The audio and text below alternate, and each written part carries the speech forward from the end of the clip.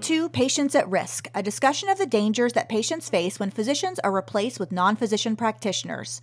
I'm your host and the co-author of the book, Patients at Risk, The Rise of the Nurse Practitioner and Physician Assistant in Healthcare, Dr. Rebecca Bernard. I do have a personal note on the recording quality of these two podcasts with Dr. Kermit Jones. Unfortunately, my microphone wire was loose, so some of the audio on my end was distorted. So I did have to go back and re-record some of that audio. There were no changes made to the content whatsoever. However, you may notice some variation of the audio quality throughout these two podcasts. My apologies for that, and thanks for listening. Before we start today's show, let's talk about this week's sponsor, Deputy. At your practice, what happens when staff call out sick? How much time does it take to find replacements who can fill in? If you need to cancel appointments because you're short-staffed, what does that cost your practice? Deputy is a simple app that's helped more than 250,000 workplaces tackle this problem. Deputy makes it easy to schedule staff in line with patient demand, communicate schedules with your team, and instantly find replacements when someone calls out sick. To learn more and to try Deputy out for free, go to drpodcastnetwork.com/deputy. And now back to our show. Today, I am so excited to be joined again by Dr. Kermit Jones. He's an internal medicine physician and an attorney, and he has just announced his run for the 4th Congressional District in California for the House of Representatives. Dr. Jones, welcome back, and tell us all about your run for Congress. So I'm running for California's 4th Congressional District for the House of Representatives in the November 2022 election. Currently, it's been held by an incumbent since 2009. This is a district that runs from South Tahoe down to Yosemite right now, but it's going to go through redistricting. So there is a substantial possibility that it's going to change. In terms of the district, like I said previously, the number of primary care physicians per 100,000 ranges from about 0 per 100,000 in Alpine to about 80 to 90 in El Dorado. And they have significant challenges in terms of some of the veterans in the district that need primary care that people will need given the fires and many of the things that affect the air quality and the economic base of the district as well in terms of attracting people there to generate jobs. So this is a run on the federal level, not the state level, right? I would be a representative at the federal level. Be one of the 435 members of Congress. So I would be one of the California delegation there. And that's why, for me, this is so important because there are many great people that are serving at the state level. But for healthcare, if we really want to move the needle, like we were talking in the previous episode, it takes changes in our Medicare and Medicaid policy and a lot of our federal incentives. And that's why I'm going to DC to do that. Now, it's not that common to jump right into the political arena on the federal level, is it? Don't most people usually start with local elections or state elections and then move up into federal elections? No, that's a great question. A lot of people will, let's say, go for a lower level office, either it's mayor or county supervisor or state assembly or state senate, and that would be an option. But I'm not a politician. I'm a physician.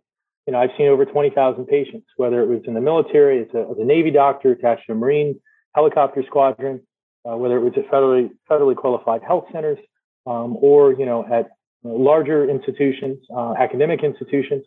And so what I felt was, if I wanted to be a politician, I would do that kind of step-by-step process. But I want to be a change maker. I want to be someone who takes the experience that people like you and I have had, and a lot of our listeners, go to Washington, D.C., and help formulate our legislation so that we get better policies on the other side of that, so that we can see our patients in the ways that we were trained. And our patients have higher satisfaction, and we don't have as many physicians leaving primary care like we do right now. I really love that, and especially considering that there are really not too many physicians in public office, especially on a congressional level. Isn't that true? They're not a lot. No, I don't have the exact number, but we have a few, like an emergency medicine doctor who's in, primary care doctor as well. I think there may be 17 or 18 either doctors and or nurses that are in Congress right now. So when you look at the numbers, that's less than 5%. So for a body that really determines, what we do from a healthcare standpoint, whether it's CHIP or all the other programs, less than 5% of the people there have any real direct experience taking care of patients. Yeah, we're definitely underrepresented Now, I know that for a lot of physicians, I've heard from some that would love to consider running for political office or getting more involved politically. But of course, the idea is very daunting. I'm sure it's very expensive. And just there's a question of like, how do you even start that kind of process? Can you talk us through a little bit of that for any of our listeners that are interested in maybe entering into politics in the future? Definitely, definitely. It is a very daunting process. In California, on average, it took, I think, about $7 million to flip a seat, go from red to blue or blue to red in terms of Republican to Democrat or whatever in 2018. When I talk to physicians, because you do have some physicians that are hardcore one party or the other, they're either hardcore Republican or hardcore Democrat. I really try to get them to understand that if we get more physicians in Congress, they will advocate for physicians. We should not be ideologues in this. There's certain things that, whatever your political party, would benefit us from the business aspect, from the direct patient care aspect, from the reimbursement aspect, and those types of things. Should be things that we can agree on because we've all took the same pathology and physiology classes, and all had to spend 100 hours a week on surgery rotations and stuff like that. So we have that community together. It takes a lot, just to be completely transparent with you, for three reasons. One, it takes a lot of time away from your family and advocating with people and talking to them and making the case. Two, about 80% of the time, the incumbent usually can stay in office because you have to raise millions of dollars to get your ads out there and stuff like that. And then three, quite frankly, the most challenging part is you have to convince people to invest in your campaign. And, I think for physicians, that is a bit of a struggle because we've spent so long being trained to think about, let's say, our jobs and healthcare in a certain way that, to talk to a physician and say, look, this is why a $250 or $500 investment in my campaign is very, very important. And in many instances, it's not that they can't afford it. It's that they don't see the value add from that in terms of advocacy. I had a very long but not fruitful discussion with my residency training program, and I told them, look, I trained here. This is why I think this is important. And I got very few of them to buy into the idea, even though a lot of them were very disappointed with, I think, the relationship that was established between the federal government and a lot of these institutions that are training people in terms of reimbursement. But, I continue to make the case that unless we are at the table, unless we're supporting each other, getting each other in office and listening to each other, we will continue to have worse outcomes. It's not really that good an outcome to have physicians work 60 to 70 hours a week, no matter what your reimbursement is, pay $400,000 a year for med school, pay a certain amount in malpractice. And when you calculate it out, you're actually making 25 to 30% less per year than you think you are. And then spending so much time away from your family that your quality of life is bad. Your relationships are disrupted. And you don't spend the time that you would expect to spend with your family and nurturing them. And those are the types of things I want to fight for. Well, I know that you have to be really passionate about wanting to do this, to be able to sacrifice. You have I'm sure, a very busy practice. You have lots of other things on the table. And so to take that time away and that financial investment, obviously passionate about. Would you say that fundraising is probably one of the hardest aspects of running for office?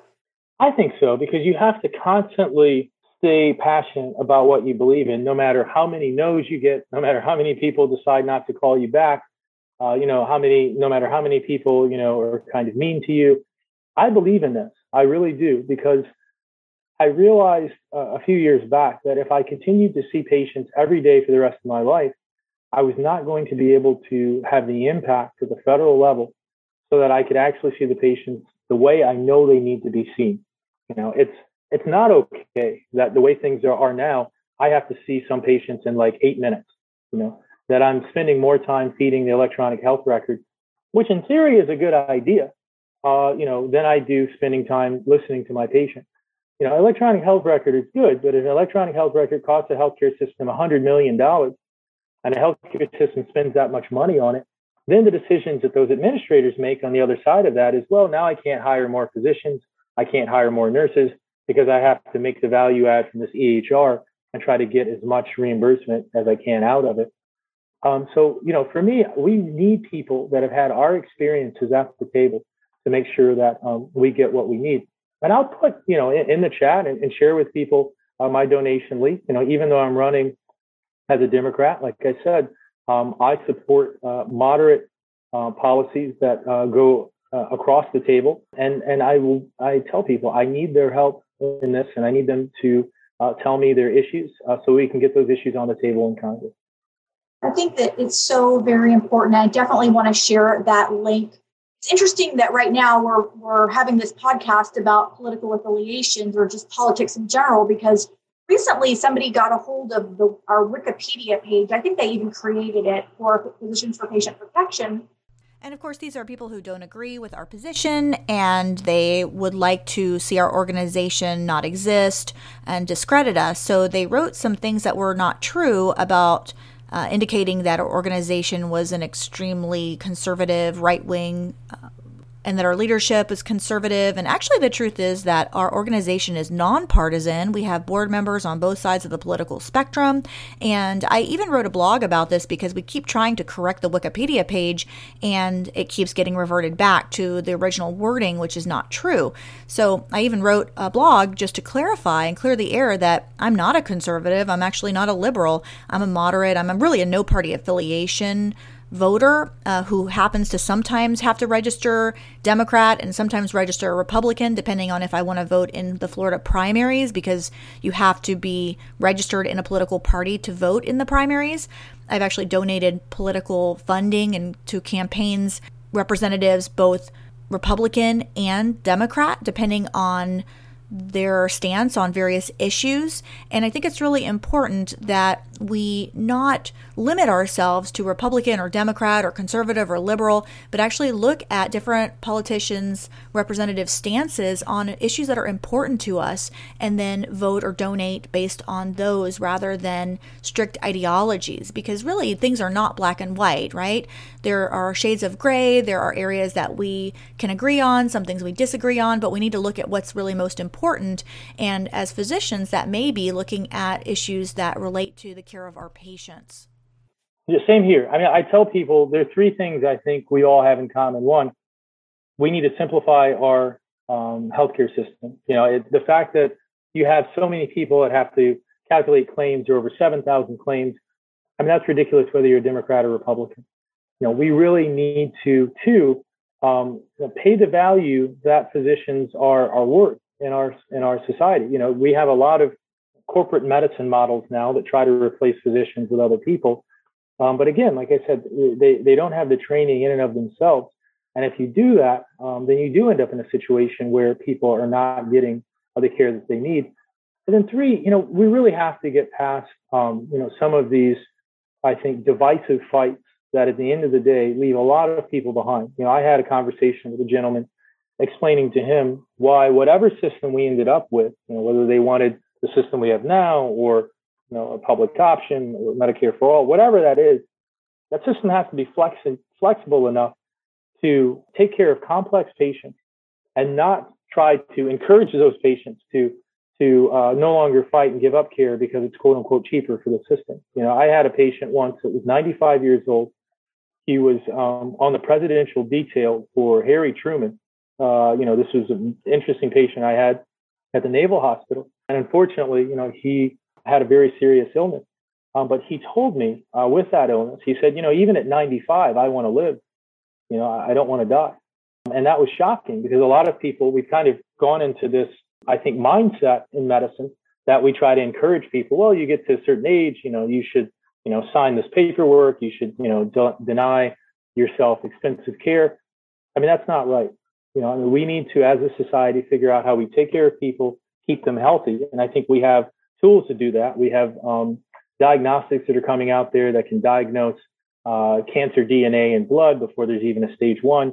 We need to use, AI and these other types of tools to disrupt our healthcare system so that people can get a lot of the care they need at home as opposed to being expensive nursing care facilities. And we also, like I said, need to value the place that primary care doctors and other doctors place in our healthcare system, and no longer treat them as assembly line workers, but actually meaningful participants. I think one of the biggest challenges that we face as physicians is this sense that, is it even something we can fix? Are the issues too big? Are the problems too great? Sometimes we kind of get this learned helplessness, and it comes from a real place, from a sense of you feel like you're trying to make a difference and you're trying, but you're just not getting anywhere, or the process is so slow. And doctors, we definitely like to talk about the challenges that we're experiencing and express our concerns, but sometimes we just don't take any action. Again, maybe because we just feel like maybe we can't make a difference. So what makes you think you can make a difference, and what can you tell us as physicians to help us get past that sense of that everything is futile and what's the point? Let me tell you a story. I was just at a shelter in my district at Green Valley Church for people that were, their homes were threatened by a big fire that we have in our district. And I was the only doctor there that particular day. And I was humbled by the reception I got from people looking at their wounds, making sure that their medications were correct, answering their questions. And I felt like I was making a difference. One person can make a difference. You can make a difference, whether you're a individual person at a shelter or, seeing patients and trying to get pediatric patients the vaccines that they need to stay safe. You can make a difference if you're going to run for office. You can make a difference in your medical society. But the same thing that I think applies to everything else applies to this, which is you have to carve out the time to do it. When I was in Iraq, I remember reading an article about a gentleman who was, being asked a question by a reporter about democracy. And this gentleman, said, and I think the reporter had asked him, like, hey, now that you have democracy, what are you going to do? What do you think? What does that mean to you? And the guy said, to me, democracy means that I'm going to vote for my uncle because he can get my toilet fixed, right? And so, when I looked at this situation, I thought to myself, this is a situation where, this individual and these people have maybe a different idea of how to participate in society and make things work. In the United States, we have a participatory democracy where the people that show up are the people that get represented. The people that show up are the ones that get, the spoils, the benefits of the democracy. And if you don't show up, you don't get it. Same thing applies to our profession. If we persistently do not show up, or rather consistently do not show up, then we will continue to get less and less of what we deserve and what we need in order to actually see our patients. So, I employ people to really get into the game and fight for their rights as hard as they can, because that's what I want to do for us and for our patients and our ability to do our job. I think that's just so inspiring, and it's so important that we all do whatever we can to make our world a better place, and of course make our profession a better place to work in and to advocate for our patients. In our last few minutes, and I really want to thank you for all the time you've given to me. I know it's a lot because you're very busy, you have your family, and you have this run for Congress. But I just wanted to take a few minutes to talk about your mom, because I was reading on your website about how your mom has been such an important role model and figure for you in your life, and so influential. And a lot of things about your mom kind of resonated with me, because your mom was a registered nurse, and mine was too, actually. And your mom struggled with some serious health conditions that had a major impact on your thinking about healthcare and on your plans to run for political office.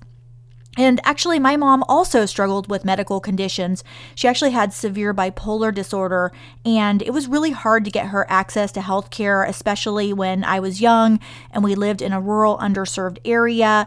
But even beyond that, it was a lot. It took a lot for me to try to get her help, and I was just a medical student at the time. And going through that experience really had a major impact on my development, of course, as a person, but also as a physician, the way that I think about the healthcare system, the way I think about my patients. And I know it certainly does for you as well. And for you, it's even gone so far as to motivate you to make real change as far as running for federal office, so that you can institute policies that will make it easier for patients like your mom and my mom to get health care. Can you tell me a little bit about your mom and your experiences with her medical conditions?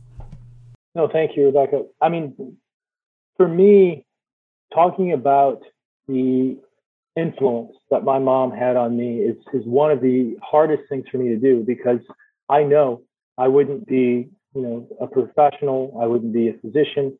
I wouldn't have had any of the opportunities that I've had in my life, but for her love and push of me to do these things. My mom was a nurse for 30 years.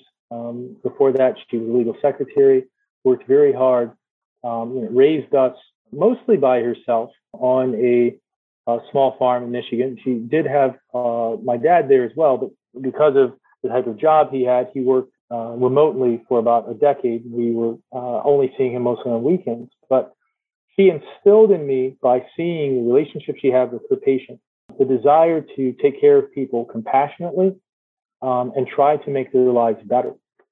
My mom wanted to go to medical school, but then after having my brother and I decided that it would be easier in the early 80s for her to continue as a nurse, and then also to give me the tools I needed to become a doctor.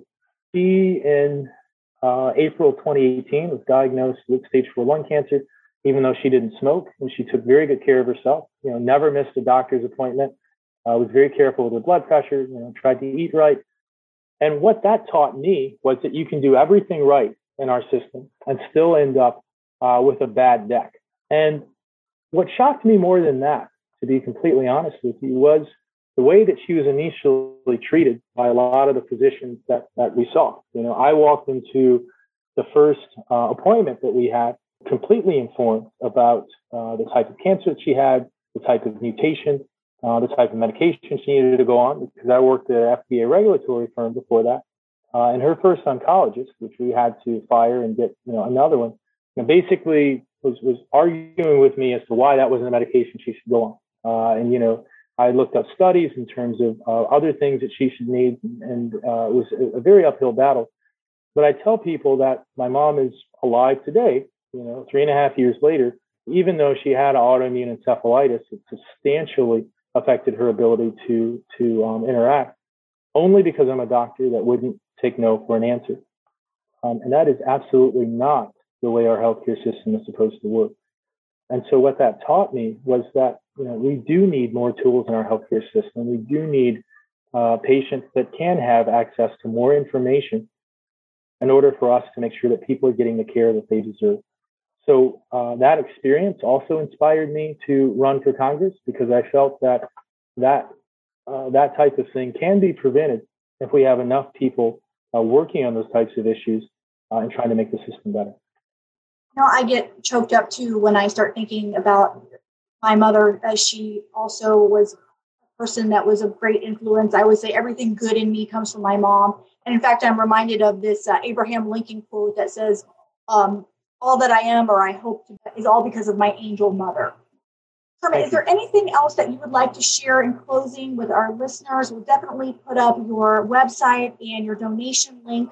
Any other final messages to physicians out there that are listening?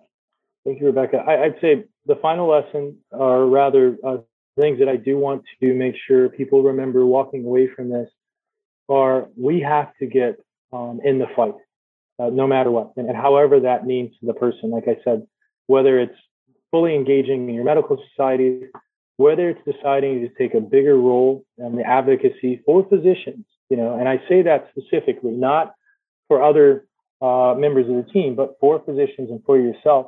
And then also take a very serious look at getting into politics yourself. Because unless we have more physicians that are doing this, there are not going to be people out there that are listening to our stories and our patient stories and why this is important. And I do ask people to look at my link, and I'll share with you my prospectus, as well as the Secure Act Blue link that we have for donations, because it is going to take a heavy lift for us to do this, but I'm 100% doing this so that we can do what we need to do for our patients and our profession. And I would love to talk to anyone about that. They can shoot me an email, if they want. I can talk to them directly. I'd even talk to them on the phone. But this is very dear to me, and I want to do this for us. And I thank everyone for their time and listening. Kermit, thank you so much. We absolutely wish you the best of luck in your run. I feel like you're going to do really well, and I really put a call out and urge all of our listeners to support Dr. Kermit Jones in his run for political office so that he can bring his experience as a practicing physician to the legislature. If you'd like to learn more about this topic, we encourage you to get our book. It's called Patients at Risk, The Rise of the Nurse Practitioner and Physician Assistant in Healthcare. It's available at Amazon.com and at BarnesandNoble.com. And of course, we would encourage you to like and subscribe to our podcast and our YouTube channel. It's called Patients at Risk. And if you're a physician and you'd like to learn more about getting involved in promoting physician-led care and truth and transparency among healthcare practitioners, we would love for you to join our group. It's called Physicians for Patient Protection. Our website is physiciansforpatientprotection.org. Thanks so much for listening. Before we end, here's a quick reminder. If you want to boost efficiency across your practice and make staff scheduling easier, try the Deputy app. You can try this award-winning technology for free by going to drpodcastnetwork.com/deputy. That's drpodcastnetwork.com/deputy. Thanks so much, and we'll see you on the next podcast.